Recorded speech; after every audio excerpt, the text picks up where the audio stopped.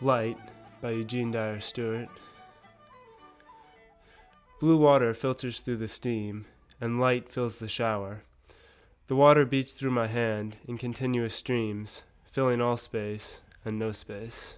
I'm reminded of a dark window, beaded with rainwater, each new drop stretching itself into a string of light.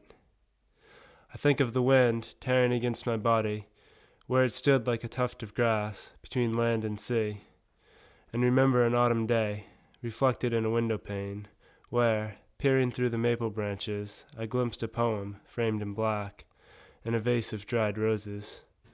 The roses were lit by a faded shaft of sunlight that pierced the dusty room, even as the morning sun now shoots across the steamy shower, to light my dripping body.